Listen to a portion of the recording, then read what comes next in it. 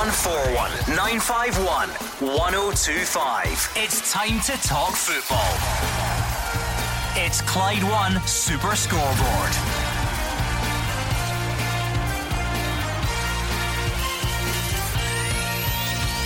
Good evening and welcome to Clyde One Super Scoreboard. It's day 2 of the Scotland post-mortem as Ryan Christie looks to learn from being outclassed by Belgium.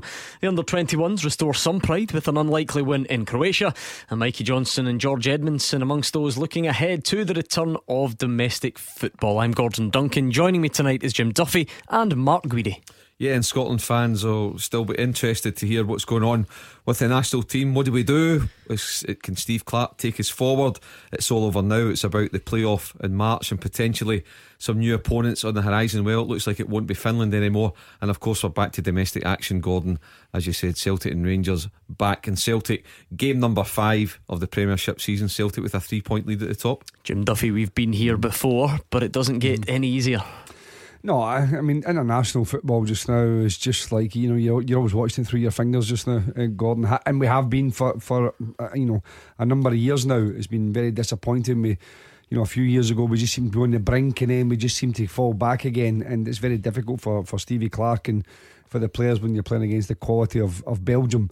We have to be better. It's just, we can make as many excuses. We keep looking for reasons, but we should be better.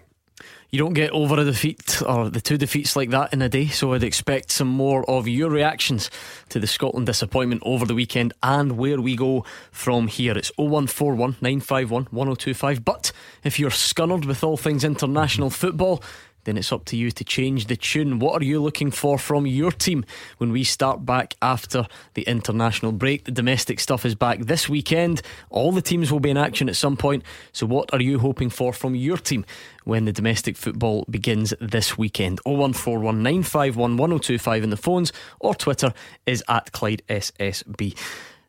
Only one place to start really though, Mark Guidi, and it's Hampden. A combination of Friday and Monday. And the reaction is twofold. Where did we go wrong against Belgium and Russia, and where does it leave us in the group? But inevitably it also comes back to the same old soul searching about the state of the national game. Which should we be giving most emphasis to in your mind?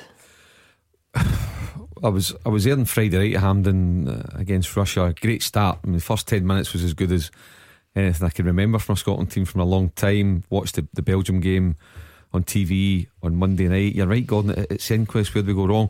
Look, if you want to make an analogy of club football, it's like, whether we like it or not, Scotland v Belgium, even though it's at Hampden, it's like it's asking Montrose to beat Celtic or Peterhead to beat Rangers. That is the equivalent of what we're talking about, and people might not want to hear that, but I think it is. That said, we should be defending better. We should be able to clear our lines better. We should be more streetwise. Like, for example, the opening goal against Belgium on Monday night, Stephen O'Donnell's just got to take the boy out of the game and take one for the team and pick up a yellow card. And against Russia, we couldn't handle their striker. Big fullbacks were getting forward. And you look at some of the players that we have, I think we've got some very good players. And I think to challenge properly, and that is to be a lot better than what we are, if we can. And they're clearly not out there, but we need a right back and we need a number 9. Where we get them, I don't know, but until we do have a right back and a number 9, I think we're always going to struggle. Like I said, Jim Duffy, there are 2 very different arguments, 2 very different ways to come at this. The first one is, let's prioritise Stevie Clarke, let's prioritise that national team, the A squad, and what can they do to get the best out of those players available. You'll get other people though who say, no, take a step back, we've not been there since 98, and they want to rip it up and start everything over again, or look at the lower down the food chain, so to speak. I think we have done that for the last 20 years. Every time we fail to qualify, every time there's been a series of disappointing results, we've looked at the grassroots level, we've looked way back and said, right, how do we do it? I've said this many times, Gordon. What we have to stop doing is looking at other countries and comparing with other countries. We keep saying, we used to always have the argument we're a small country. Then small countries started doing well, so that argument's out the window. Then we started picking on those countries and saying, well, look, if they can do it, we can do it. But they have a totally different culture, a totally different way of playing football, a different system. there's loads of things that are completely different. So we have to look at our own resources, our own pool of players, and get the very best from them. So I think we have to concentrate just now with Stevie Clarke and the current team. I don't think we keep getting back, because it is 10 and 20 years and we've tried it. We've brought various people in over the years. We've had various performance directors. We've had government ministers. We've had everything, trying to put plans in place, and nothing has succeeded. So for me, look at what we have just now and get the very best from what we have.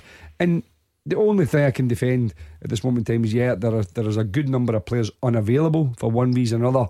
I think we have got better players than they're currently showing. I think if you look at our team individually, there are some very good players there. Yeah, you're right, there's one or two places missing, particularly an out-and-out centre forward.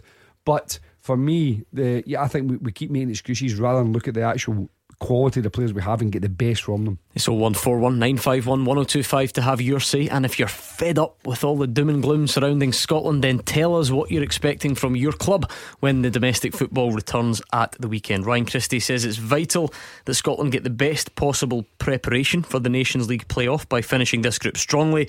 He was happy with the position he got to play for Steve Clarke on Monday, but admits he should and perhaps could have created more. Certainly not the kind of result we were after. Over the full course of the game, we just kind of let ourselves down in a few kind of minor areas, and against a team like Belgium, they'll just punish you. So it's a tough lesson. It's hard to see now, but I think there is a few positives to take from the game, the way we kind of pressed them in the opening bit of the game, and we did keep possession in good spells, but we need to create more against these kind of teams, and that's the kind of teams you aspire to play like. I was delighted with the position the manager kind of played me in. He's been brilliant this camp for me, and I enjoy kind of playing off that striker. I think going forward I probably should have created more, maybe had a few more shots, so that's something I need to definitely look at. I think for us, we're just wanting to try and finish as high as we can now in this group, going into the important playoffs. It was kind of, we had them as a fallback. We didn't really want to have to kind of rely on them, but now we find ourselves in that position. So we've got kind of 4 games to prepare ourselves as much as possible, so that one, we finish as high in the group as possible, and 2, we're going into those games really as a squad ready to go. First up tonight is Ken in Cambuslang. What's on your mind, Ken? I got it. Hi, Ken. I was just about the internationals now I've recovered from them. As I was saying to Andy, we should stick with Steve Clarke. Now, we'd lost this qualification before he was appointed. We lost him, under the results when Alec McLeish was there. I'm not blaming McLeish either. I'm blaming the Blazers. When they get rid of a manager and go back to Strachan now, who was on a good run of games, he was bringing the feel-good factor back. The team was going the right direction, and then they get rid of him. I mean, if Stevie Clarke manages at the end of his tenure to get a good run of games, even if we don't qualify for two, is he still going to get sacked if he shows that the team is going in the right direction? I mean, isn't that what you're wanting? You're wanting the team to go in the right direction. You're wanting consistency, not just with players, but still with the manager as well. Yeah, the thing about Gordon Strachan, it gets mentioned quite a bit, but it was 2 years ago, and I remember saying at the time, Ken, that I don't think Scotland, when they decided to sack Gordon, that they would get a manager with a better CV than Gordon Strachan and with more experience.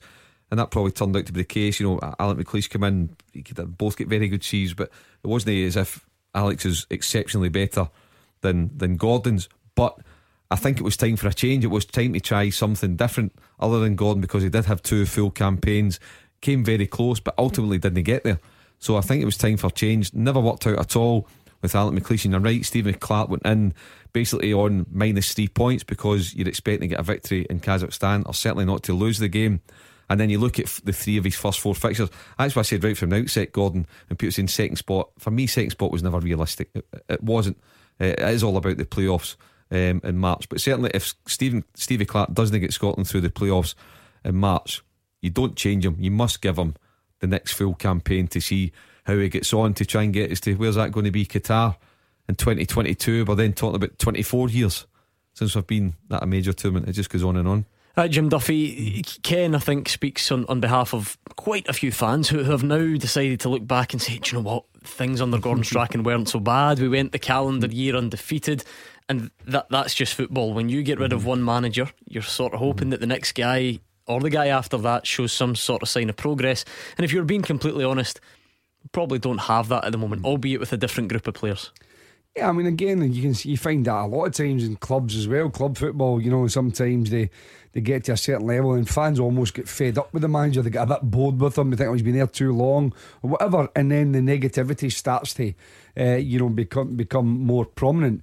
And I think that Gordon Strachan was probably a victim of that sort of. There seemed to be a decent percentage of the fans who had decided that it was no longer Gordon Strachan they wanted as a manager. And then it's about finding the replacement. Obviously Alex came in and now Stevie's come in, but we have to look from now with what Stevie Clarke has and to see whether we can get through in the playoffs. But again, we heard Ryan Christie talking there and saying we've got 4 games. The SFA have to look at this. They have to try and get people in through the gates, because they're not going to go to the game with a competitive aspect. That's not going to happen. They're going to have to look at pricing. Pricing's locked in, unfortunately. Yeah, but there are other ways, different campaigns and stuff. They've got to change it. They've got to look at it, because a lot of these things, we understand the financial side of it. But if we qualify through the playoffs, that money will come back. Will come back into the game. There'll be an upsurge in interest from a variety of sources, including sponsors. We have to get people in to these type of games to create a positive atmosphere, because obviously, as far as the competition is going to go, then this is now just about trying to build towards those 2 playoff games. Ken, what about the players? Do we by and large stick with that group and try and get them more experienced and get a bit of continuity there, or are there other guys that you think need to get involved in the international setup now? I mean, I think there's I think it was Jim was saying there was a number of players that weren't available for one reason or another, like Lee Griffiths or start, so get these guys back. I also think you need to look at the ones that are doing well for the under-21s and see if they can step up. We've got to look at a broader picture. You can said that as well. Yeah, you can understand frustrations, Mark, when you get disappointment results. There is a temptation there to say, right, he won't do, let's bring him in.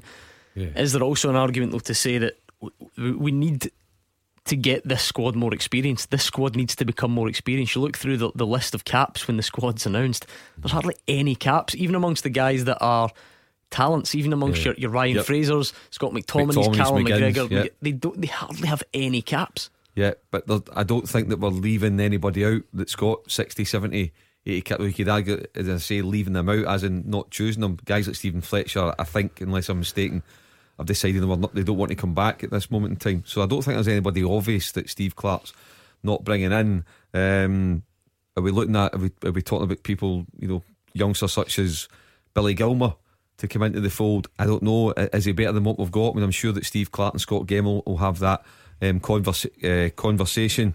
But Jim makes a great point as well about sponsorship and revenue.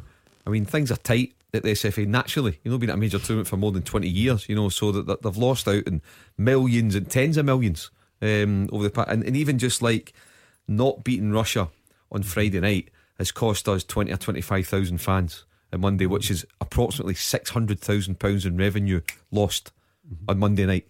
And you add all them up over the years, Jim. It's a shame. But they've got to look at that, Matt. I mean, there's a marketing aspect of football which is evident at all levels of football, but particularly top. And sometimes, it actually overtakes the quality.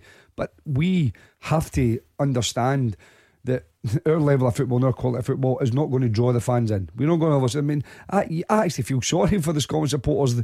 They have really stuck by him, and every now and again, when it's a new manager, a new campaign, they come back again with renewed optimism, only to be very, very quickly put back in their place again. Now let's get the views then of Ricky in Easterhouse. How are you feeling about this, Ricky? I think we stick with Stevie Clarke. We're not qualified for tournaments for 20 odd years. And we keep in this chopping and changing. As soon as we get a bad result, we're in our 24th year. I'm 64 now. I'll be on the phone again, and when I'm 84, saying the same story. Stevie Clarke doesn't have the luxury of a club manager with these guys day in and day out. He can't put it right the next day or the next couple of weeks. He's going to wait. Get them back together. Another thing, see, even the SSA have these friendlies, these glamour friendlies. We're playing teams that we know are going to come and beat us. We should be playing teams that we can compete against and try to get a wee bit of confidence into our players. Yeah, I mean, we don't really have that problem so much anymore with the Nations League taking place of the friendlies. But what about Ricky's first point then? He's sort of similar to, I think, the previous caller, talking about sticking with Stevie Clarke, sticking with this group of players, because, and I know you didn't like the comparisons, Jim, from a grassroots perspective, but if you look at the other so-called smaller nations at the moment that are doing well, the Northern Ireland one is the most obvious one. They've just got a core of guys who are there all the time. I've now got 50 and 60 and 40, been there so many times, so many caps, and know their roles. Yeah, there is an experience, but again, people go back to Michael's first 8-9 games, didn't win a game. They stuck by him, but I also think that we've got a wee bit of arrogance in Scotland. If we played a similar style to what Northern Ireland had played, I think the manager would have got a fair bit of stick. They've got a. So do we think we're better than we actually are? Yeah, I think we are. I think, and we keep getting into campaigns trying to play expansive football. We look at the players we have. We'll say, we've got Andy Robertson there, we've got Ryan Fraser there, we've got Callum McGregor, so on and so forth. We've got to play a certain style of football, but that style of football isn't working. Hasn't been successful. Whereas I think Northern Ireland, always pretty much the underdogs, seem to roll their sleeves up, dig in, play a more old-fashioned style of football, if you want to call it that, grind out results and battle away and seem to be accepted. That's accepted to get to a tournament. And I'm not sure whether if we would play it. And I don't know if we have the players to play that. How difficult is it? Do we have the players to do that? Because I've seen people say, we should be a bit more Scottish. Take teams to Tynecastle, take them to get in their faces. Do we even have players to do that anymore? But I do think we should be a little bit more competitive than we come. I mean, when I say that, aggressive competitiveness. No, we know we're not going to, and it's a different game now, and we're not asking people to go and pick up cars and crash into people. That's not what we're asking. But watching the game against Belgium, particular night there, we went to press. Every time we went towards our Belgian player, we stopped. We almost put the brakes on 3-4 yards before we got to them, and they just popped it past us. And I think there's two ways. Either early part of the game, you really go there and get right in about them, really go for it, try and put them off their style, put them out of their rhythm, or you sit back defensively and play it like an away game and say, right, okay, we'll come to his end and we might put you on the counter attack. I didn't think we did either. We didn't really get in about them and rat them, if you want to call it that, and we didn't defend in numbers. We were too exposed, and a team like Belgium's going to fully exploit that, and that's what they did. Final word to you, Ricky. I'm just going to say, see these smaller nations that we are supposed to be behind, they've not done that overnight. It's took them years to get to. Look at Kosovo last night against England. That's just a new country. They've got a bit of pride in what they do. The Finlands, the Icelands, it's took them quite a few years to get to where they are. We need to sit back and say, look, it's going to take us maybe another 5 or 6 years to get competitive. And so be it. We're just going to have to suffer it. But we can't keep chopping and changing managers because there's no continuity then. Players are not wanting to turn up for a certain manager, but they want to turn up for that manager. And when they get rid of the manager, the player doesn't want to come back in for a new manager. We have to keep it. Okay, thank you very much. That was Ricky in Easterhouse. Some good points, well made, Ricky. It's 0141 951 1025. Tony's in Newton Mearns.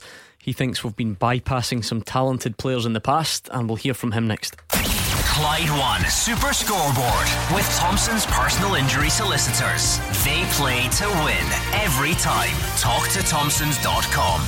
Mark Guidi and Jim Duffy here with me, Gordon Duncan, on tonight's Clyde One Super Scoreboard. Lots of people looking back still on Scotland's disappointment in recent weeks, but the challenge is there. If you're bored of all the international doom and gloom, give us a phone and tell us what you're expecting from your club team when the domestic stuff returns this weekend. Plenty to look forward to, Mark Guidi. It almost came at a weird time after the Old Firm game. It takes a back seat, but I think we'll be raring to go in a couple of days. Yeah, and Celtic Rangers both playing on Saturday. Celtic start away to Hamilton live in the telly, and then you get Rangers at home to Livingston. So yeah, listen, it's just going to hot up month by month where both clubs going to be at the next international break. I think it's 4 league games that they'll squeeze in between now and then you see the league starting to take a proper bit of shape after 8, 9, 10 games. But yeah, I'm looking forward to it all kicking off, and Rangers will certainly want to improve and need to improve. They've inside Ryan Kent since their last game. He'll come right into the starting lineup, I'm sure. And for Celtic, it's all about just winning and keeping it going and keeping that lead at the top of the table.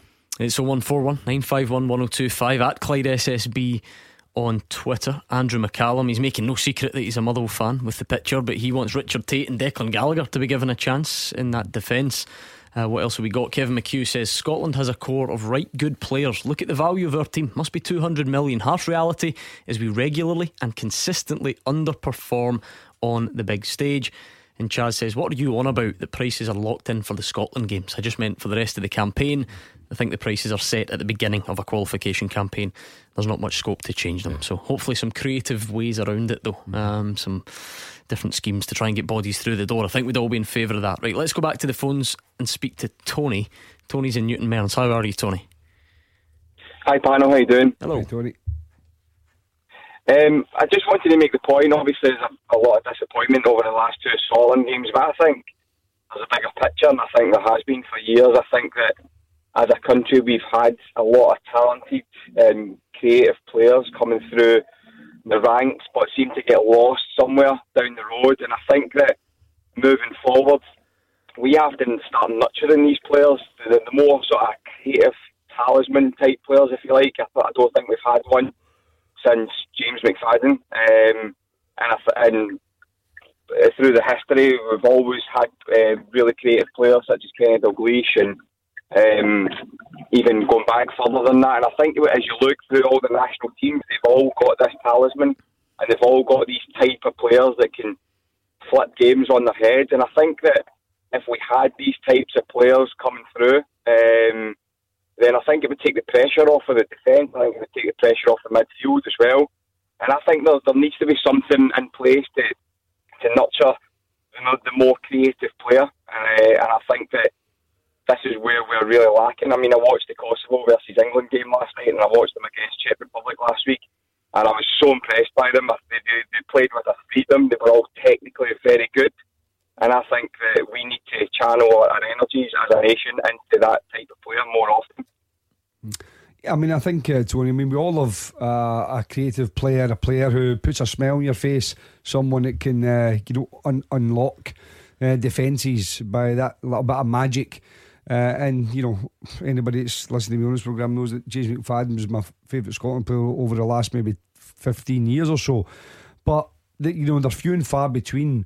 And I think we need more than that. I think we have, at times found talented players, and we have some talented players just now in and around the squad, and some very good players.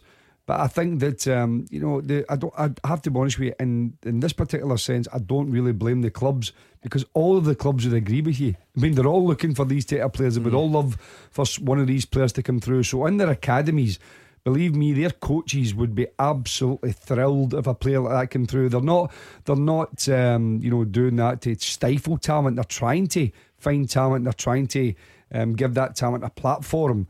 But I just think sometimes the players themselves, the kids themselves, do they have that same appetite? Do they have the same mentality as some of the players that you've looked at in other places? And also, do they have the same desire to work as hard to achieve things? And I think that there has to be questions asked sometimes of the players, because I mean, I've seen umpteen academies, and I speak to many coaches, and they all would love those type of players. We're all football fans. All coaches are football fans. They would all love players like that, but they're few and far between, as I said. And even if you look at England just now, going back to a Gaza type of thing, they were crying out for that type of player. And don't get me wrong, England play some fantastic football now, but they don't have that one player, if you want to look at, that just plays in that kind of just behind it, makes things happen. They've got a fantastic group of players, but they don't have, there's not many around in world football. Tony, is the challenge perhaps to somehow, I've no idea how you do it, but to somehow find guys who actually raise their game when they come to the international setup? You mentioned James McFadden. It was something he always did, and I'm sure James wouldn't mind the comparison. Look at James Forrest, look at Ryan Fraser, look at Ryan Christie, Callum McGregor. Are they vastly inferior players to what James McFadden was? No, probably not. But for some reason he turned up, loved having the nation's hopes on his shoulders, and managed to thrive, whereas perhaps guys at the moment don't. Is that fair? Yeah, absolutely. I think that comes down to a think it comes down to a mentality thing as well. I think that, like you said, James McFadden sort of thrived off of having that on his shoulders, and I think that it comes down to character as well. I'm not too sure that as good a players as they are, I'm not too sure James Forrest and Ryan Christie are the type of characters that would really like to go and grab games with the scruff of the neck. I also think that Rangers have also got a responsibility as well to bring through these players, and I think that the battle that Celtic and Rangers are having at the moment for Rangers to try and stop Celtic's 9 in a row, and I think it's probably detrimental to the Scottish game because they're probably not bleeding through as many young players as they should be.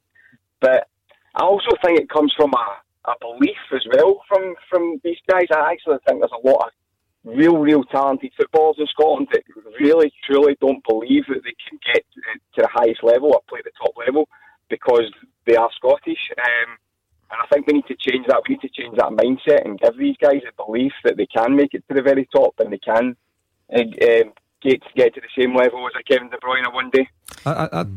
For me, Tony's mentioned that your faddy, your talisman, your kind of playmaker types, and I think you're right. You know, McGregor's and Christie's and Ryan Fraser's and boys like that, they can go and do okay, maybe not at the highest level, but at levels where they can help contribute to one game. For me, that there's more a concern, and you see a pattern over the past few years, and it's not just us. Northern Ireland, Wales, Republic of Ireland, well, not England because of the huge population. Where are our number 9s? Where are our strikers? Where are they coming from? We don't have one now, and I don't see one in the horizon. And you look at Wales 20 years ago, Ian Rush, you know, Matt Hughes, 15 years ago, 10 years ago, John Hartson's and people like that. Look at Republic of Ireland, Robbie Keane's, there's nobody else.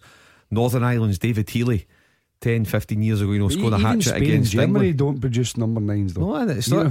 The big countries don't even produce them. But what is it then? So do they not want to? Is it because now that in the past 5 years most clubs now, countries only play with one striker, that everybody wants to be a midfielder because there's 4 or 5 places up for grabs in teams? I sat watching Monday night's game with Belgium with Lubo Moravcik, and we spoke about that very thing, and he said it's the same in Slovakia. We don't have a number 9 in the country. He says what we have to do is we've got a number 10 who plays for Hertha Berlin, his name escapes me, and we have to move him up and ask him if he plays a number 9, and he's nowhere near a striker. But there's a lot of problem going on, and I think that's something that we need to look at closely as a country and as clubs as well. Where are our goal scorers? Why do we not have goal scorers? The kids not want to be goal scorers anymore. They want to be midfielders because there's a better chance of playing football. And then going back to Tony's point, Jim, yeah, it would be great. You get a guy who picks it up, beats a couple of men, sticks it in the top corner from 30 yards. But maybe what we're really lacking, because we do have talent in the midfield, and Mark's obviously addressed the striking position. What about the defence? It's yes, injuries obviously played a big part this time, but chopping and changing all the time. Absolutely no competition at right back for Stephen O'Donnell. You know, he's playing there all the time.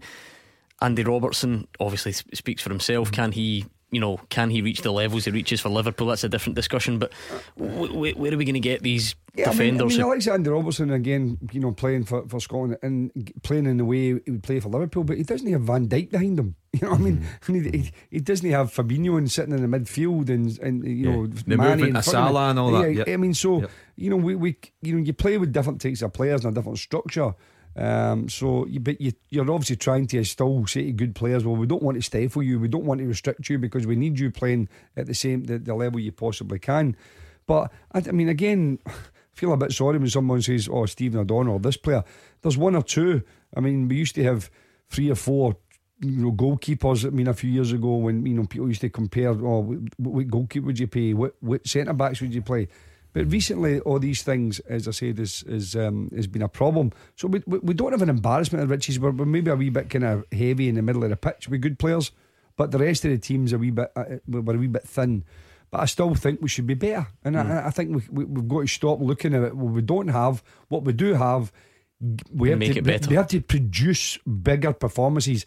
I mean, I think that Tony was on about some of the players maybe not grabbing the game with scruff of the neck, but I've seen James Forrest and McGregor in European games really grabbing, and Old Firm games grabbing the game, so they can. James do Forrest that. scored a Scotland hat-trick not that long ago. I mean, they can do that, these guys, and as I said, with James McFadden's one of James' biggest fans, but ultimately Scotland didn't qualify in the whole time he played for Scotland. He's still looking for more. So you need better, you need a better balance.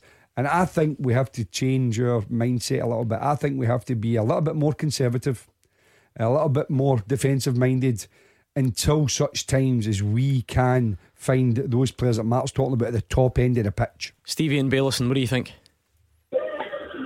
I'm the actual polar opposite for the panel's comments there. I'm That's astounded. I'm up at the academy now watching young boys at grassroots football. And for me all day long to be negative, we need to nullify teams, we need to sit in, we need to defend better. People go to football matches primarily, first and foremost, set the result to one side. I want to be entertained.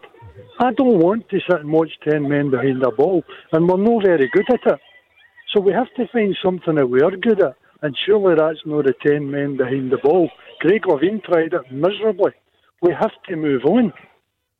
I'd be interested to see what the panel thinks about that. Yeah, I mean, I'm not saying to get everybody back behind the ball, Stevie. What I'm saying is, at this moment in time, we don't have the quality up at the top end of the pitch, and we're still trying to play this expansive football, which is we're losing, goal after goal. We're not just getting beaten the odd 1-0 here and there. We're losing far too many goals, and unless we can find someone who's going to score us a bundle of goals, either for a striker or midfield players, the first thing you have to do is be hard to beat. And I think we're too easy to beat just now. That's what I'm trying to say. Get those principles right first. Be hard to beat. Get a structure in place which makes it difficult. And then after, if we'd managed to qualify, then if we managed to get a series of results, of course you then want to add, agree with you, you then want to entertain. But the first thing you have to do is have a structure. And I don't think we've had a structure. I think we're in between systems. That's what I think. I think that's blatantly obvious, and we see that by the results. We don't get results, but my primary point is I'm not spending £30 or £40 on a wet Tuesday night to not be entertained. I think that's a basic right that we should be. Where's the Tanner ball players? Where is the attacking players? If we've not got them, we must have some. We've got players that we rave about in the Premier League. Mikey Johnson, technically gifted kind of players. How are these guys not coming in? Yeah, but we had James Forrest there, we had Ryan Fraser, we had Ryan Christie, we had Callum McGregor, we have Scott McTominay. All of these players are all technically very good players, but we're not producing it international on the international stage. Stevie and Bailison, enjoy your night. He's doing a bit of scouting already. He's looking for the next generation. I can hear it in the background. It's 0141 951 1025. Twitter is at Clyde SSB. Read a couple of your tweets next. Clyde One Super Scoreboard with Thompson's personal injury solicitors. Getting you full compensation is their goal. Talk to Thompsons.com. Mark Guidi and Jim Duffy here with me, Gordon Duncan, on tonight's Clyde One Super Scoreboard. We're looking for your highlights. What are you looking forward to when domestic football returns this weekend? What are you expecting from your team? We can do that in the second hour of tonight's show. That'll give us a nice break once we get to 7 o'clock. Andy Chalmers is on Twitter. He says, what happened to chemistry in a Scotland team? We've got McGregor and Forrest and Christie. They play together week in, week out. Why does Clark refuse to start them together? Proven winners and can't get a game together. Will S. Mack is on. Jim Duffy hits the nail on the head. We have an abundance of midfielders, no defence or attack. It's a sad indictment of our game. A couple coming in.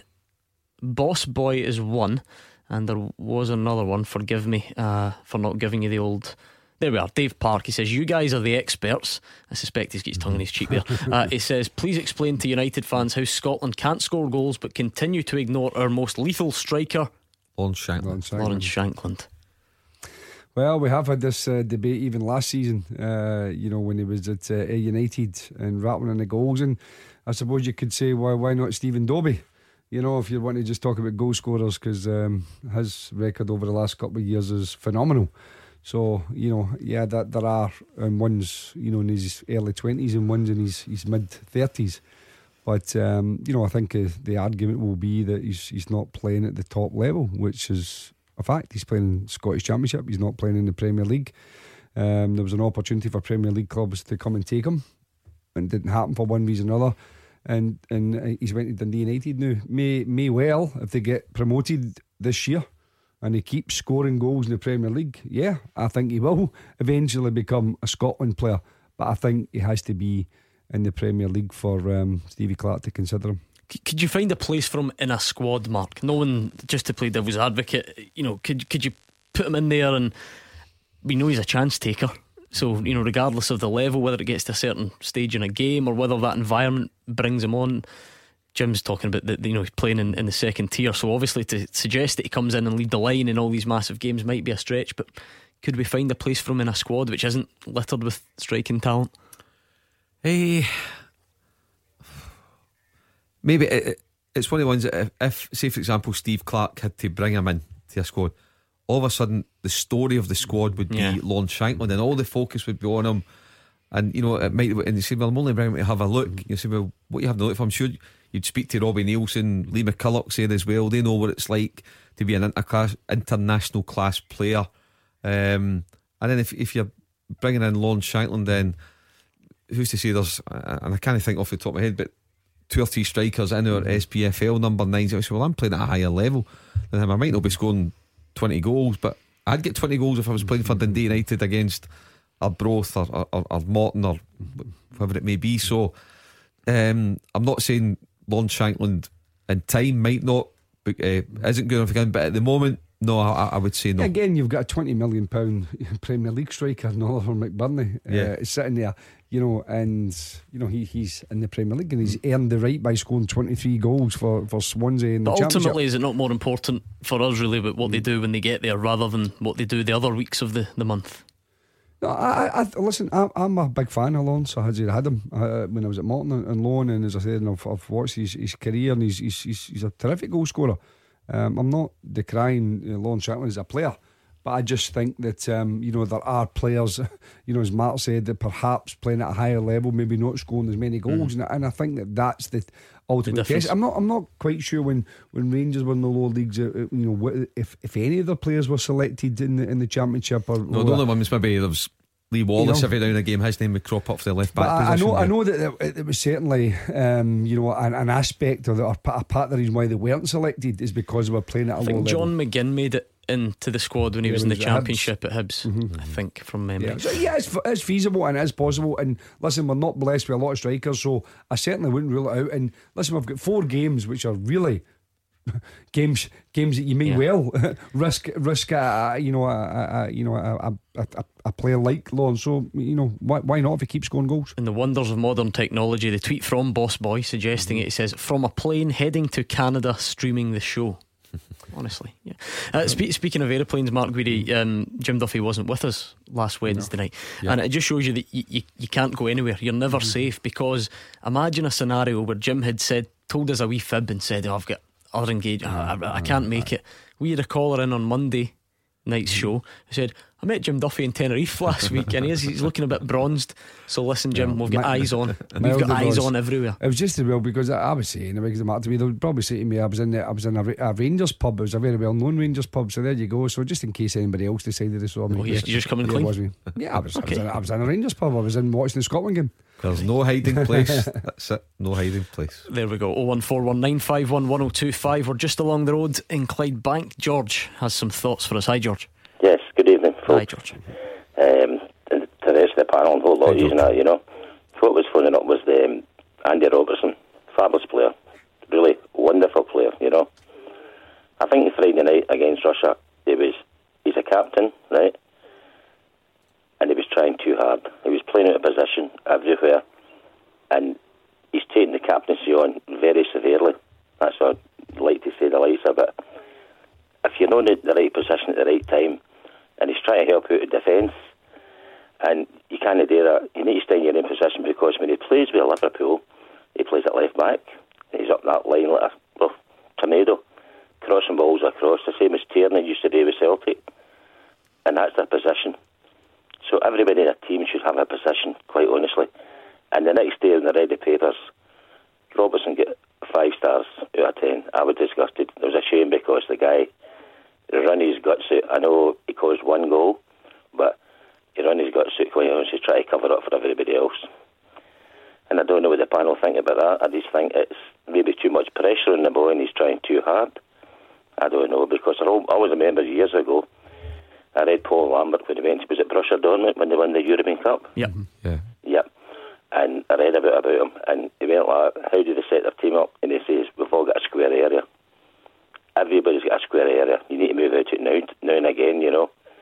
And he says, and that's the way they work it. That's your area, and you grab that. It's one of these questions that does come up, Mark, and I don't really know how you measure it, but I think you can still ask the question, is it a possibility that Andy Robertson's burdened by being the Scotland captain? Yeah. I mean, I think George makes a great point. He does care so much. You can see that, you know, even if the boy with at Queen's Park and all the thing, you know, he's young, there's a lot of spotlight on him. He's a Champions League winner. He's probably the top 3 left backs in Europe when he's playing for Liverpool. That is in club form. So yeah, but would I take the captaincy off him? Absolutely not. That's something that he'll learn to get, and it's something that for the past 22 years there's been other captains that have had that, as he mentioned himself, Dan Fletcher boys, because you don't qualify for a tournament. But does that mean say I don't want the captaincy? Who have we got that's a better captain than Andy Robertson? And that would probably do longer term more harm than good, taking the captains off him. So yeah, I do believe it could be a bit of a burden sometimes, and I think it's a great point. Maybe he was trying too hard on Friday, but no, you've got to stick with him. I mean, Jim, depending what route you take into Hampden, you will pass a massive mural of Andy Robertson on the side of one of the walls. I mean, that sort of stuff will bring its own pressure. Yeah, I think George's got a point. There's a lot of very good players who struggled a little bit when the armband went on, you know, for one reason or another, and perhaps that, you know, extra responsibility, you know, the kind of burden of trying to galvanise a whole team. Yeah, I mean, I think it may well, you know, have affected him. He does seem to try really hard. I mean, I think he does try hard anyway, you know what I mean? But, you know, I think you can see, you know, he just seems to be, sometimes he's maybe not got that same calmness, just a little fraction, just a little bit tension in him, and I think that's understandable. And also, since he's been made captain, the results haven't been great, and therefore that keeps, I think that'll always come up and get mentioned at times. So yeah, I mean, listen, I think he's like Mark, if not the best left back in the world, he's certainly not far away from it. Jim, I didn't phone up to say that. I just phone up to say the guy's brilliant. He's fabulous. Oh no, I know that. I know that, George. Too much pressure on that boy.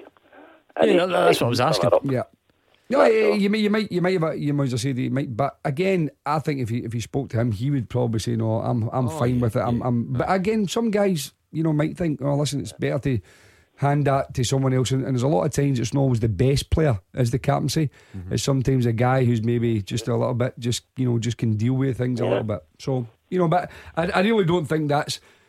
I mean, I don't know him well enough. I know his family, but I don't know Andy well enough to say that could affect him. I think it's more results, and I think when results are poor, I think he will. I think the more he plays, then the more, and then obviously it's up to Stevie as well to say to him, listen, exactly. Just focus on your own game just now, and don't worry about let all the other guys. They're all playing for top clubs anyway, so they should be able to handle it. You can't have 4 or 5 players unless one player out in the team against them. You go, come on.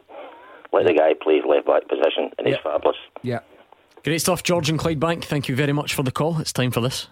Beat the Pundit with the Scottish Sun. For the best football news and opinion online, thescottishsun.co.uk/football. The pundits arrested the decline of last week. It was 3 wins in a row for the listeners, Wednesday, Thursday, Friday last week, but the pundits have been back on form this week, so let's see if you can stop that run. It's 0141 951 1025. Your chance to win a signed ball if you can get one over on Mark Guidi or Jim Duffy. If you fancy it tonight, give us a call quickly because the lines close at 7 o'clock. Clyde One Super Scoreboard with Thompson's personal injury solicitors. Compensation you deserve. When there's been foul play, talk to Thompsons.com. Jim Duffy and Mark Guidi are here. We've been looking back on all things Scotland, the disappointment following the Russia and Belgium games. Where did it go wrong on the night? Where is it going wrong in general?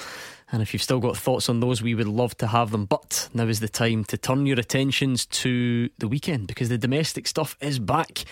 I know the international football doesn't float everyone's boat, so if you're looking forward to the domestic return, what are you expecting from your team? Some big fixtures this weekend at Clyde SSB or 0141 951 1025.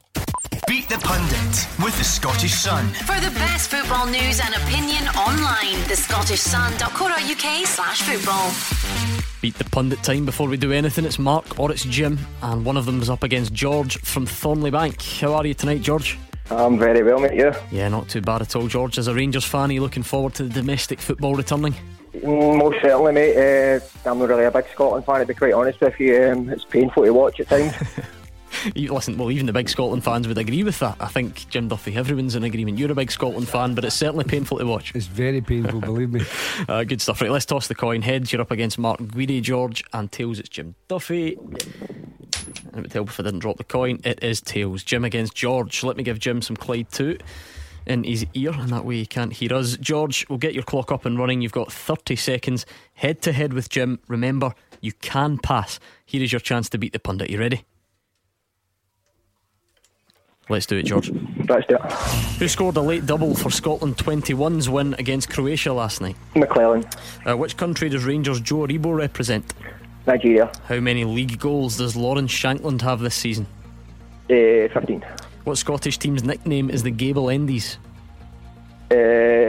Bacon. Moritz Bauer plays for Austria, but played for which other country at under 21 level? Germany. Who's the current manager of Cove Rangers? Pass. And in what year did Rangers beat Leon 3-0 away from home? 2005. Okay, let's bring Jim Duffy back. Jimmy, ready? Yep. A couple of tricky ones in there. Let's get going. Who scored a late double for Scotland 21's in the win against Croatia? Conor McLennan. Which country does Rangers' Joe Aribo represent? France. How many league goals does Lawrence Shankland have this season? League goals 6. What Scottish team's nickname is the Gable Endies? Montrose. Moritz Bauer plays for Austria, but played for which other country at under 21 level? Germany. Who's the current manager of Cove Rangers? Paul Hartley. And in what year did Rangers beat Leon 3-0 away from home in Europe? 2011. Okay, George, what do you think of Jim's attempt? Very, very close. I actually met Jim in Tenerife. Funny you were talking about that earlier. Go, George. No, but hold on, you didn't phone on Monday, did you? No, it was a few years back. It was there when we had the Magic Cammy. So the question is, how many Super Scoreboard listeners have you met in Tenerife? Because this is now the second one in the space of 3 quite days. a lot, and a lot of times I've had people phone up and saying, I seen you in Tenerife and you were steaming.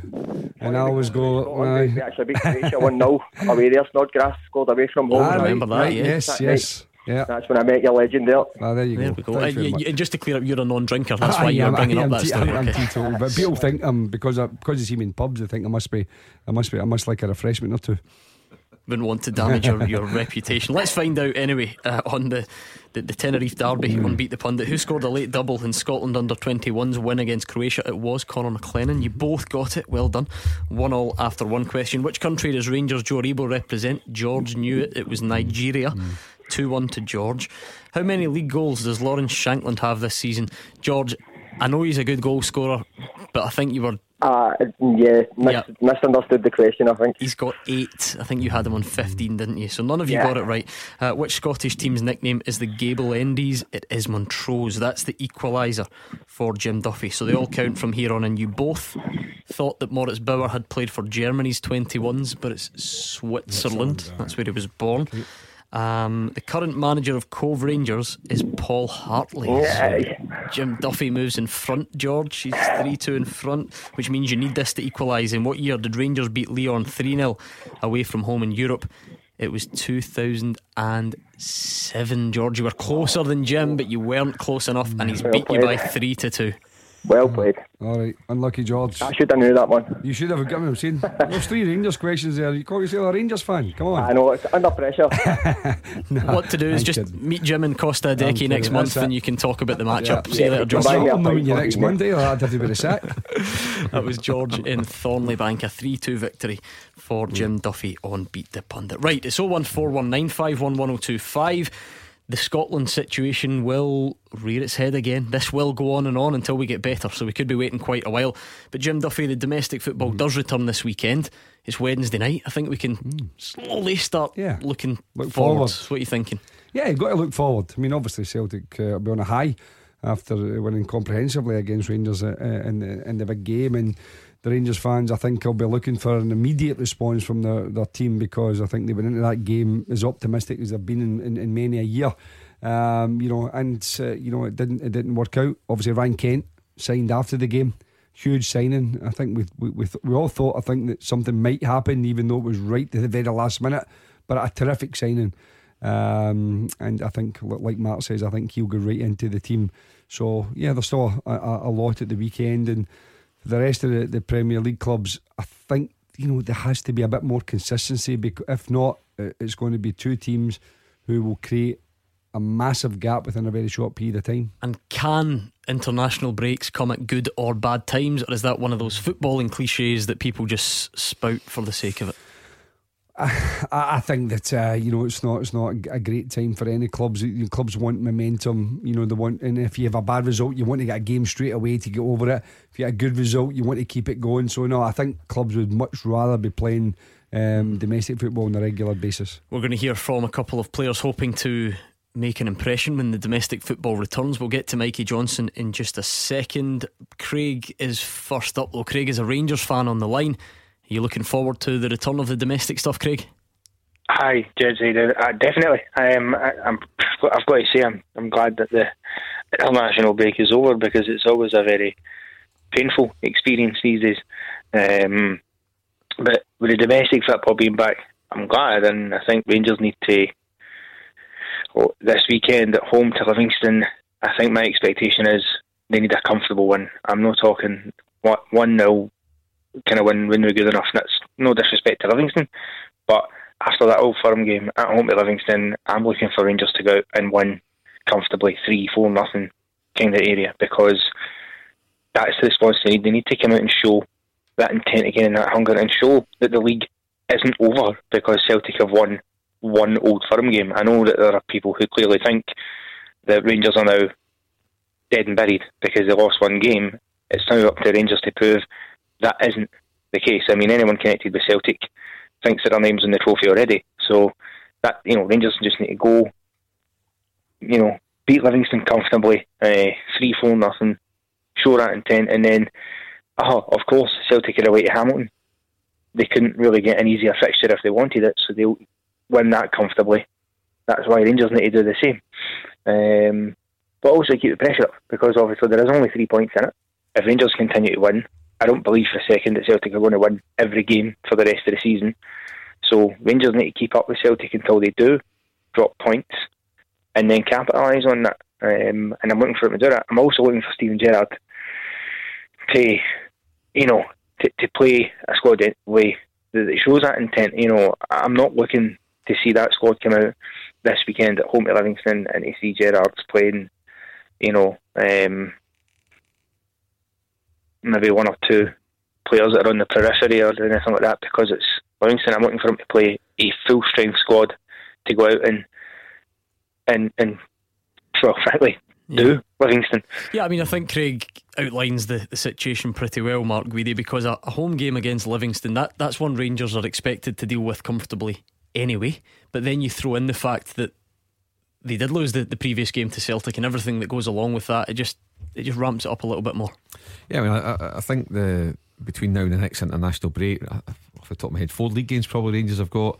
I think St John's have also got the League Cup semi-final, quarter-final away to Livingston, and they've got to progress in that as well. It's the first chance of silver. But certainly Rangers, if it is 4 games, and I'm sure it is Aberdeen are in there too, I'm sure that they play, you've got to take 12 points out of 12, Gordon. I mean, you've just got to, you know, because if you are going to drop points in these games out with Celtic ones, it's unlikely you're going to win the league. And I agree with the point as well that Celtic aren't going to win every game, they'll drop points. But certainly when you look at the performance against Rangers, to go to Ibrox, they certainly had a real bit about them. That was their best performance at Ibrox in a long time. So Celtic are going to take a bit of beating this season, and Rangers need to show that they're up to it, but not only against them but in the other games too, and that's why they need maximum points between now and mid-October. Let's hear from Rangers, one of their summer signings, George Edmondson. He says it's tough watching from the sidelines, but he kind of knew it would happen. He featured in just 4 games since signing from Oldham in June, but he believes that the hard work will eventually pay off. You know, it is hard coming from playing every minute of every game to say not playing, but Connor and Nico at the minute done really well, and they've done well from the back end of last season, so they deserve to keep the place. So I know where I stand. The harder I work, it'll work them even harder to keep their place. But I feel like, you know, if a chance does arise, you know, I need to be ready for it. It is a long season, So I'm sure I'll be fit and ready to go when that chance comes. So he might be competing with the likes of Nikola Katic and Connor Goldson, but he says they're all working together and helping each other every day. We all push each other. If there's something I see, say in Nico, who I think, you could do this better, or you're really good at that, I'll tell him to keep doing it. Whereas if it's Nico sees something in me, he pushes me and says, keep doing this, George, keep doing that. And same with Connor and Philip, we all push each other, because we all want the same outcome. When I first come in, I knew, it was going to be a big step up, and I'd say the first couple of weeks I kind of felt that. But I feel like as the days go on, I feel like I'm stepping up every day, and I feel like I'm every day just getting that bit better and improving. That first section of the league campaign, Craig, it's a very small sample, but you get a rough idea. You've seen your team play some winnable games, some tough games, home and away. Are there any guys you think can now force their way into the team, or perhaps on the other hand, guys that you really want to see Steven Gerrard stick with in the next section of the campaign? Well, I think it's difficult, like George Edmondson, for example. For what I've seen him in the couple of the pre-season games and the Europa League qualifiers that he played in, he certainly played quite well, and I must admit I've been surprised to not see him get a game really since the domestic season kicked off. But I think when you look at that squad, for me, I think one thing that's for sure, I think this weekend, I think Morelos has got to start for Rangers. I understand Defoe's been playing well, but it's been seeming to me this season anyway that Gerrard has almost kind of made Defoe the number one starter at this point in time. Now, I don't actually necessarily agree with that, because I feel Defoe's good, but Morelos is surely still number one. But I think that aside, there's no, I think in terms of players, I think Glenn Kamara hasn't really got to that level he was at last season, so I think it's maybe right that he would get dropped for a few games. Obviously Ryan Kent he's surely got to come straight in. You don't spend the kind of money that's been spent on him and not bring him straight in. That would be madness for Gerrard if he didn't play Kent from the start. But I think in the early season it's not been terrible, but I do think that although they've managed to get over the line, and we've said a couple of times how they've won games they might not have last season, at the same time they got just about through the game 2-1 against Kilmarnock. They beat a very stubborn St Mirren, only 1-0, and you've got to say, for me, that's something that's got to change. He's got to change that pace a bit, and we can't just live off well, they wouldn't have won that last season, so it's fine. It doesn't matter. You've got to go and beat these teams by more than just a goal. Okay, let me put the points to Jim Duffy. Jim, the previous game, the game prior, was obviously the Celtic game, and that comes with an unbelievable amount of scrutiny on Steven Gerrard's team selection. We spoke about it for days afterwards. But when the next game rolls around, then it just intensifies again, and you're looking to see who he puts in and who doesn't. Yeah, I mean, again, people will look at it, and the likes of George Edmondson, I don't know whether he would have came out and maybe just put himself back in the front line again if Rangers' defence hadn't been quite as open as they were against Celtic, and made a couple of errors and were punished. So obviously he's maybe saying to the manager, look, I'm here, I'm knocking on the door. Okay, these guys started well, but they had a pretty poor performance against Celtic, so if you do need me, I'm ready to go. Obviously, as we thought, Ryan Kent will come in. I think you're at Ibrox, a magnificent surface, a big pitch, huge crowd. It's a perfect place to get him back playing for Rangers again, even if it is 70 minutes or so. But the one thing I would disagree with Craig was that he's comparing, you're saying Livingston but Celtic's get the easiest game. Actually, Celtic away to Hamilton on an artificial surface, isn't it? And Celtic although they've won there, of course they have, but the games have always been they've been a wee bit kind of tricky at times. So I think that Rangers have got to just focus on themselves. I think that's the bottom line. Craig said they've got to come out the traps, they've got to put teams to bed so that they're not trying to nick one in the last minute and 1-1-0 with a fantastic free kick from Barisic. They've got to put teams to bed, I think, because that will say to the supporters, listen, we do have another gear, we're in that groove now. But teams sometimes do take 5, 6, 7 games just to get into that, kind of mindset. And I think Rangers are working towards that still. There's still a little bit to come. Celtic fans, I wonder if you think Mikey Johnson can keep his place in the team, or will it be the new signing El Yunusi we see more often than not in the coming weeks? Unfortunately for Mikey Johnson, he will be injured this week. He says he's not taking the starting place for granted. Despite the 4 goals in 10 games, he knows he's got plenty of competition to take his place.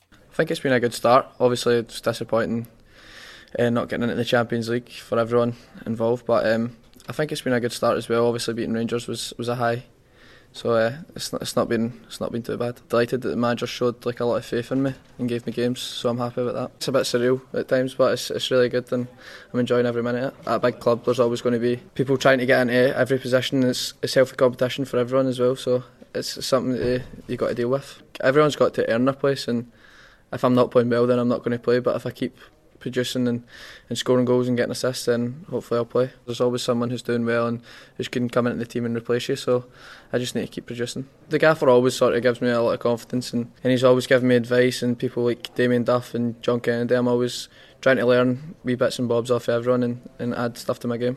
Chris in Shettleston, looking forward to seeing your team back in action this weekend. I need to laugh at radio. Chris, hello Chris, we've got you. Hi. Yeah, it's just about the Rangers fan that called in there about 5 minutes ago. Oh, sorry, by the way. Hi, Gordon, Mark and Jim. Hi, Ronnie, on you go. Hi, Chris. That was the same boy that was saying that Rangers were going to win comfortably against us. And I'm pretty sure Celtic went out and absolutely showed Rangers the gap is still there. What do you think? I think Celtic won the game comfortably, Chris. I don't think there's any doubt about that. Whether you're a Rangers supporter, Celtic supporter, Rangers coach, Celtic coach, you can't argue with that fact that Celtic played well, they defended well, they attacked well, and Rangers just weren't there. They just weren't at it in too many departments. And yeah, you can look at Steven Gerrard's team selection as being a factor in that, and I'm sure that's something that Steven Gerrard will learn from. And it'll be interesting to see what he does do with his team selection in terms of the number 9. I think that Jermaine Defoe is a more intelligent footballer. I think that just comes with his years of experience. I think he links up better with other players, but I do think that Morelos is more of a handful and can cause central defenders more problems. So it depends how you weigh up in the opposition. But Rangers on Saturday against Livingston should win the game. I think Celtic will win at Hamilton too, but I think that will be a trickier game for them, as Jim said. But at the moment, Chris, Celtic are going to take a bit of beating. It looks as though they've really got the bit between their teeth to go and do 9 in a row, and Rangers are going to have to produce something special over the next 34 games to stop them. Chris, has that game at Ibrox just raised the expectation level for you and your fellow fans once again? I take it you're fully expecting to go on a convincing winning run when the domestic football returns? I will. I hope so. I'm pretty sure we will get confidence in my team. So Rangers are getting there, but I think there's still a wee gap there. We just heard for the likes of Mikey Johnson, Jim, who has started well and now has a £16 million player to push him or to maybe jump straight in front of him and go in the team. So it'll be interesting to see across the board, not just Celtic, how these teams look post transfer window.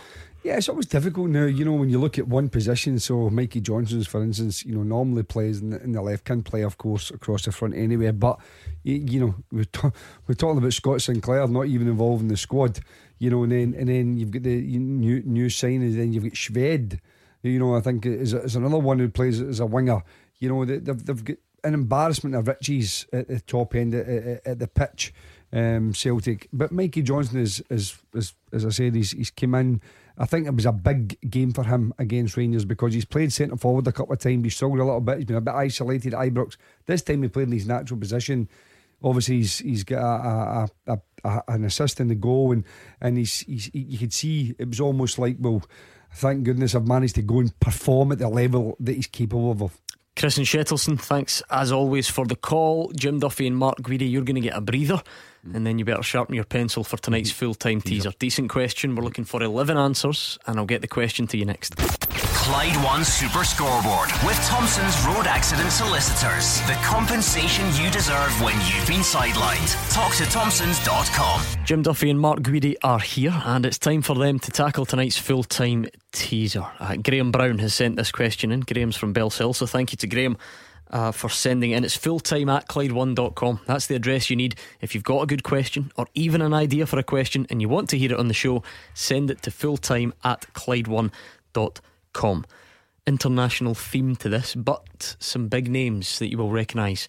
We're looking for the 11 most capped players to ever play or manage in Scotland. So we're looking for the 11 most capped players to ever play or manage in Scotland. They can be capped for any country. Does that make sense? Yeah. I think you have had something similar before, but it's slightly different, and time has moved on, remember? So Petrov, some of the Bulgaria. answers. No. See, he disputes that. He says he is. Who's it, the goalie that No. No. Sorry, the 11 most capped players to ever play or manage for Scotland, as in the 11 players with the most caps. So they probably will be, but they don't need to be the most capped player for that nation. Does that make sense? No. Right, I think, for instance, Petrov has 102-ish caps, right? But that's not enough to make it onto this list. Can they be Scottish as well? Right, okay, I get you. Yeah. I get you now, sorry. So right. the lowest player on this list has 107 caps. Sorry, right, okay, Got I me get now? you now. Yes. Right, okay. Yes, I Right, get you now. okay. They can be Scottish, So, but yeah, 107 caps. Okay, Yeah. right. So I'm playing in. Okay, have a wee think about that one. any more, Mark I'm trying to Guidi? think who's got over 100 Well, caps. yeah, Stephen Davis. Stephen Davis. Yep, he's got 113. Yeah. Well done. Gareth McCauley. No. Can you have two from the same country? Yeah. Yeah, right. We'll say Stephen Davis.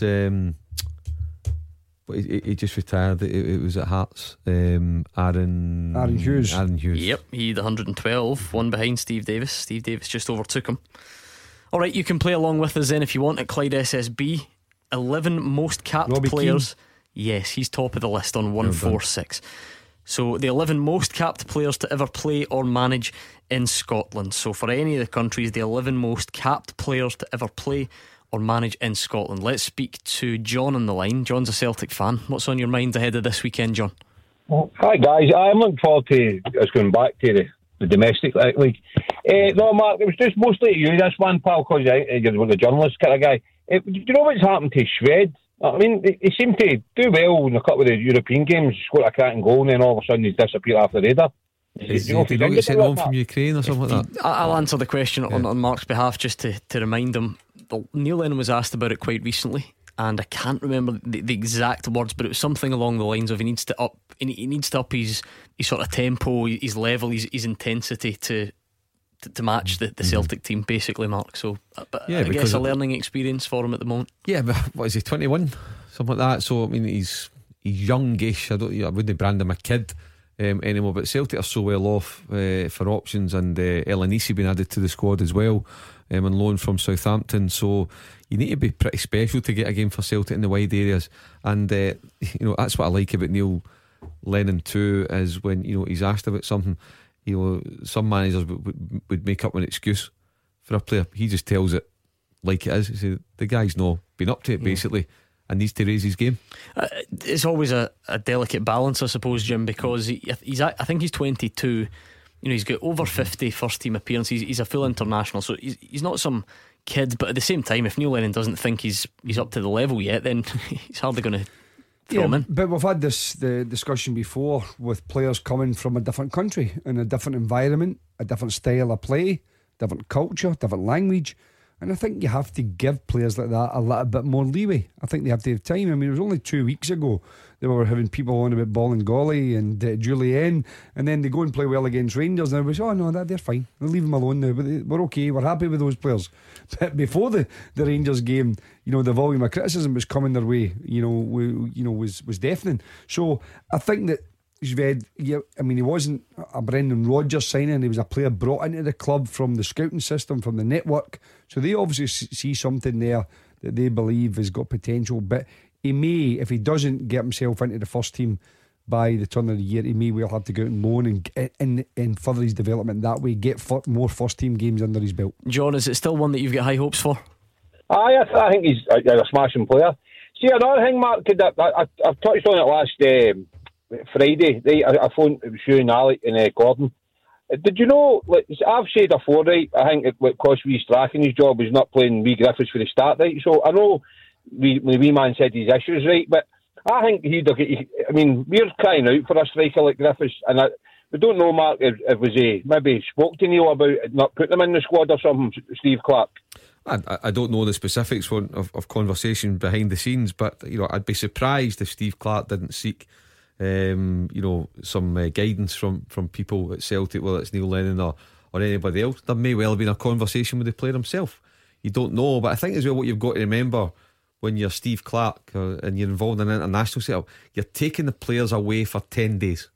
They are with you for 10 days, morning, noon and night, and that's not always an easy environment. It's not always an environment that can suit somebody, and what you need to have the best possible environment to give you the best possible chance of being successful. So sometimes when players are left out, it's not all about because he's not the best guy to get you goals, but you need to look at the full package, and maybe at the moment the time is still not right for Lee Griffiths. And he's also by and large being left out of his club team at the moment, Jim. So I do take the point, because we have so few strikers to choose from that maybe even a third choice Celtic striker in Lee Griffiths could make a difference. If he's fit and healthy and the right frame of mind, and then I think that he's somebody that you would definitely have in, but again, they have, I'm sure they've spoken to the medical. Obviously, Tim, Celtic physio, is also a Scotland physio.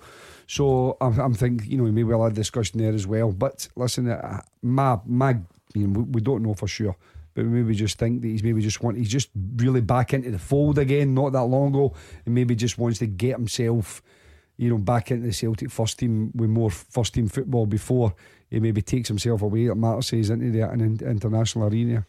0141 951 1025. Any more on the teaser? Frank de Boer. Yep. De Boer. What about René Gattuso? No. Steven Gerrard. Yes. What's Steven Gerrard? What is he, over 100, 114? 114. Ryan Laudrup? Nope. The other De Boer, Frank and Ronald? No, Ronald. just Frank. Not on it. Well, that's fine. We can leave it there. You're doing not too bad. Henrik Larsson? No. Freddie Lundberg? No, they're both just below. So Robbie Keane, Steven Gerrard, Steve Davis, Frank de Boer, Aaron Hughes. So far you're ticking along quite nicely. Let's speak to John. Very specific. He's from Royston, but he's en route to Heathrow. Off somewhere nice, John? No, I'm at work. I'm in a truck. I'm taking lovely Scottish salmon down to Heathrow Airport. Lovely. So the salmon's going somewhere nice, but you're not? No, Heathrow Airport, I'm afraid, and that's it. What's on your mind tonight, John, football wise?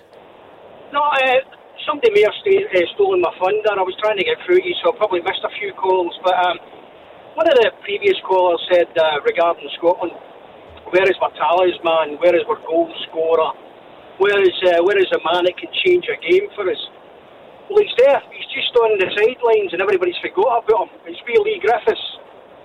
He scored at a higher level. He can take the pressure. The 2 goals he scored against England proves he can do it under pressure. He's there. We just wait a wee while for the wee guy to get himself sorted, and I think we'll be in a good place for him.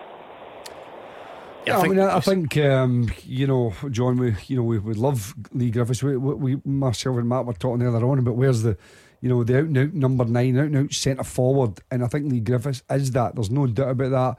When he's at the level he's capable of, when he's in a good place in terms of his health, then he's a fantastic asset to have.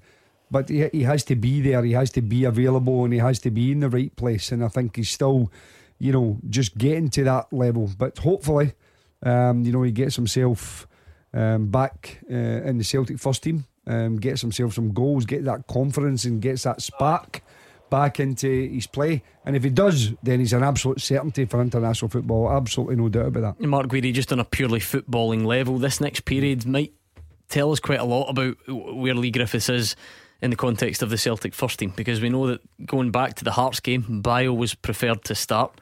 Bio then came on ahead of him in the AIK game, and I don't think Griffiths featured at all in the Rangers game. So Edouard is clearly the number one at the moment. That is now no longer a debate. Absolutely. And it looks like Bio's number two. So we've got another little run. We've got another international break in, what is it, next month. Keen to see how much he features in the coming weeks. Yeah, well, I mean, I don't expect him to feature a lot, to be honest, because Edouard is undisputed, and he's got a lot of work to do at club level. To show Neil Lennon that he's ready to have good application on the training field every day. To have the right attitude every day to go and show, because he's got a fight in his hands to even come close to getting Edouard out the team. So before we can talk about him being ready to go away with Scotland for 10 days and being the saviour of our country that's going to score goals to help us win football matches, he's got to go and do it at club level first. And at the moment, as you say, it looks as though he's number 3 striker, and his first step over the next 4 or 5 weeks is to become the number 2 striker, is to move Bayo out the way and become the next choice for Neil Lennon. Do you expect to see a bit more of him in the coming weeks, John? I mean, he's stiff competition at Selly Park, but you expect that at a club like Celtic. But when it comes to Scotland, I mean, I think we're going nowhere at the minute anyway as a national side. We're going nowhere.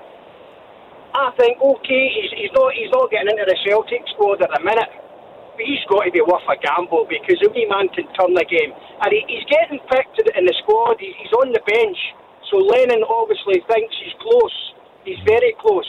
But Edouard's keeping him out. It was a Boyer that was keeping out as well. Bale. I mean, Dale, right, he's getting kept to his Celtic, but the competition at Celtic is far higher than the competition at Scotland. So, if I was Clark, I'd bring him into the fold, have a look at him myself, and think, you know what, he might be worth a pop. Yeah, no, I agree with John. I think if Lee Griffiths declares himself fit for Scotland, doesn't matter if he's not playing for Celtic on a regular basis. We've picked players over the years that weren't always playing for their teams, on a regular basis. Then I think that he can give us something we're badly missing. Yeah, but I just think, because of the dearth of talent that we have at number 9, then why is he not the squad? For me, when it's international football, that's my point. It's not all about your ability and what you can do on the park. It's about the full package when you are away 10 days, morning, noon and night. Thank you very much, John. Somewhere between Royston and Heathrow, you look after those salmon, John. Make sure they arrive safely. On Twitter, some great answers coming in on the teaser. Notable mentions to the likes of Weary. He's got a couple. Scott has got a couple. What else have we got? There's a lot of good answers coming in, I must say. Gabby Amato has got one of the answers. John Clark has suggested one that doesn't make the list, so I don't mind telling you that one. Shay Given, not on the list. I'm thinking of Bruno Alves. No. Barry Nemo's got it. Derek has got them. John Clark's got a few. Who? I thought Bruno Alves was a certainty. He's not on it. What about Nakamura? No. I'll tell you who you've got so far, and I'll recap the question. We're looking for the 11 most capped players to ever play or manage in Scotland. Guys like Robbie Keane, Steven Gerrard, Steve Davis, Frank de Boer, Aaron Hughes. They're the ones you've got so far. What about Russell Latipi? No. Oscar de la Cruz? Nope. Bertie Vogts? Nope. Even in Scotland? Not in Scotland. Is Steven Gerrard the only manager on the list? Yes, he is actually. I think in Brazilians. Juninho? I'm afraid not. Okay, I'll give you some thinking time. We'll get the answers next. Clyde One Super Scoreboard with Thompson's personal injury solicitors, the league leader for compensation. Talk to Thompsons.com.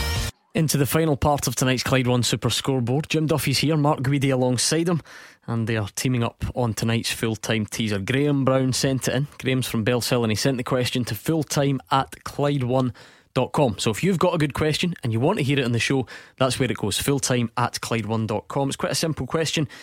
Not that the answers are simple. Can you name the 11 most capped players to ever play or manage in Scotland? So guys like Robbie Keane, he's got 146 caps for Republic of Ireland, played for Celtic.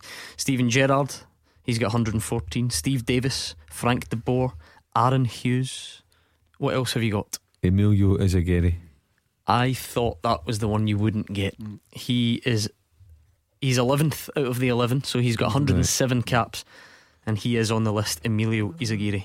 Is Marvin Andrews? No, he's not far behind, but he's not there. I will reveal to the listeners what I told you. Not that it was a great clue, but I just wonder if it will, because people are getting these already on Twitter. Right. There is something that links a couple of the remaining answers, and I feel like once you get one of them, so the same country, a couple then more will quickly follow. Same country. The domino effect. Danny, but no. Tunisia, I think he was, wasn't he? No. No, okay, couple more minutes. I'm confident in you. I'm looking at. Right. I think there's one of the names you might have forgotten about, but I'm looking at the other ones, and I can see it. Barry Nemo's trying to help you out. He says Jonas Tern, but that's wrong. Yeah, I was thinking Jonas Tern. Darren Teo has got one for you. Darren also says Ki Sung Young. That's wrong. Taylor Scott has two of the ones you're still looking for. Well done to Taylor. Alright, let's give you some more thinking time and catch up with John in Cumbernauld. Hi, John. Hi there, guys. Hi, Mark. Hi, Jim. Just talking about the Scotland internationals. I think the last two results against Russia and Belgium have been poor, but did we really expect to beat them?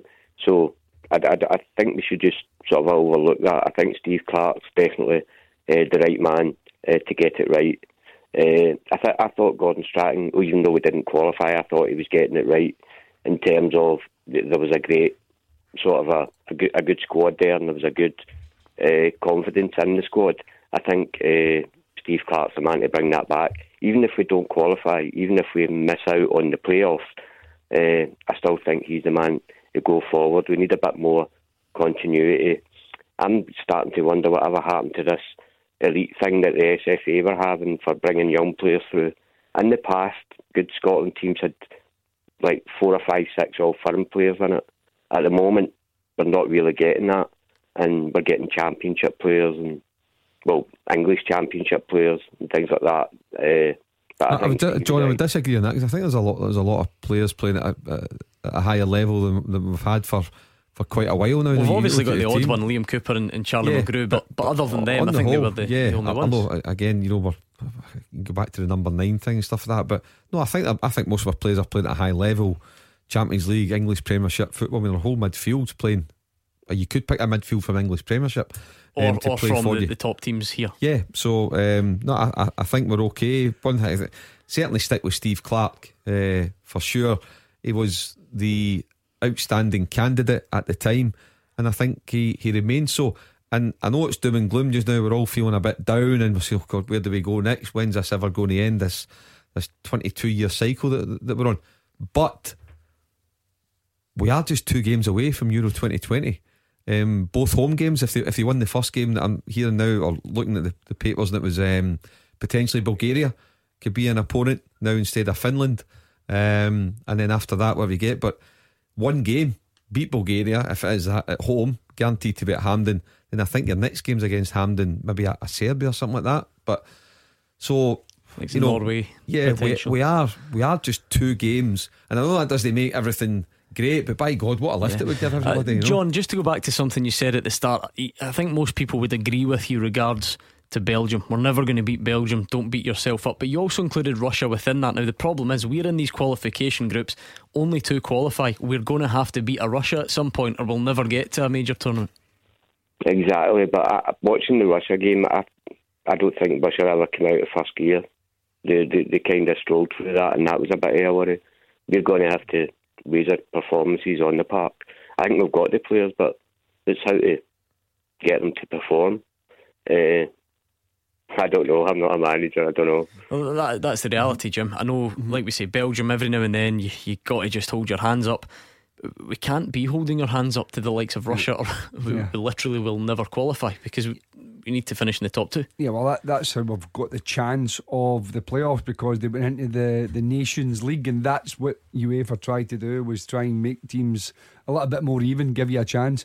And I was reading obviously Gareth Southgate during the week saying that they've the opposite. They're finding games too easy, so that when they get into tournaments, they're finding it difficult. They find a tournament level much tougher. It's going from one extreme, whereas we're just desperate to get to the tournaments. But I think that John's obviously, he's got an opinion whether we think we should be good enough to beat Russia or not good enough, but we're 1-0 up, and I think that's the thing. When you're 1-0 up, you make it difficult for the opponents, and again, I didn't think we made it difficult enough. Even when it was 1-1, just take something from the game. Just try and build a little bit of confidence, just baby steps. And I think the fact that we lost again, I just think that, again, it just drains your confidence from the players and from the supporters. Just finally, before we let you go, John, on the domestic front, what are you expecting from your team when we get back underway this weekend? Well, I'm quite happy the way Celtic are going just now. We're playing well. Hamilton's always going to be a difficult game, especially away from home. Not because of the quality of the team, but the quality of the park. But I'm sure that Neil Lennon will be positive. I mean, Brendan Rodgers used to be quite negative going into the games. Or they're always risky because of the type of park that they're playing on and things like that. But he won't be using that. I don't think Neil Lennon will use that as an excuse. He'll expect the players to perform. I think we'll win the game. I'll be happy with a 1-0. To talk about just to mention about the Rangers sport was on earlier, saying that Celtic think we've got the League One. I don't think we've got the League One. Rangers, he was the one that was thinking that Rangers had the League One before the game even started. Now he's moaning, thinking that Celtic fans think the League's won. I don't think the League's won. Hopefully, if we keep 3 points in front by the next Old Firm game, Parkhead won that, I think then the league's over.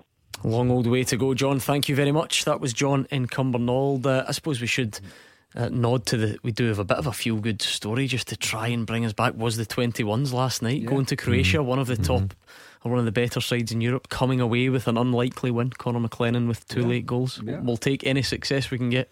Yeah, great to go away, to be a goal down and come back and win the game. It was backs to the wall for a lot of the time, but they showed great spirit to hang in there. And I think as well, for Scott Gemmell, 2 great substitutions, also McLennan, and I think Middleton made a difference when he came on too. So yeah, it's always great to see that. We better round off this teaser because you two have still got work to do. We're looking for the 11 most capped players to ever play or manage in Scotland. We've got Robbie Keane, Steven Gerrard, Steve Davis, Frank de Boer, Aaron Hughes and Emilio Izaguirre, which means you've got 5 to get. Wow.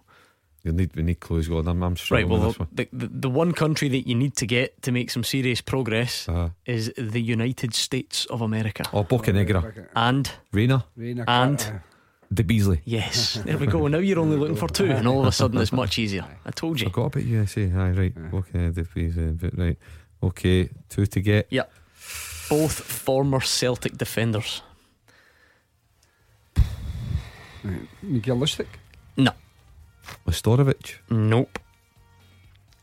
The reason you've probably forgotten about this guy is because he's much better known for playing elsewhere. He came to Celtic at the end of his career for a short time, then joined the coaching staff. Kolo Touré. And the last one, 108 caps, but safe to say Celtic didn't really see the best of this guy. Or maybe they did, and maybe that was his best, I don't know. But Efe Ambrose? No. Worse. You better be careful. Efe Ambrose was alright. That's what I'm saying. This guy's worse. I have no judgment on Efe Ambrose. This guy was worse. That's all I'm saying. He'll always pop up on other teasers for players whose first name and surname begin with the same letter, and the letter is Z. Zingzi. Well done. Thank you, Mark Guidi and Jim Duffy. Thanks for all the calls and tweets, and thanks for listening. We're back tomorrow night at 6 o'clock. Fraser Wishart and Gordon DL. In the meantime, just stay right there because Callum Gallagher is up next.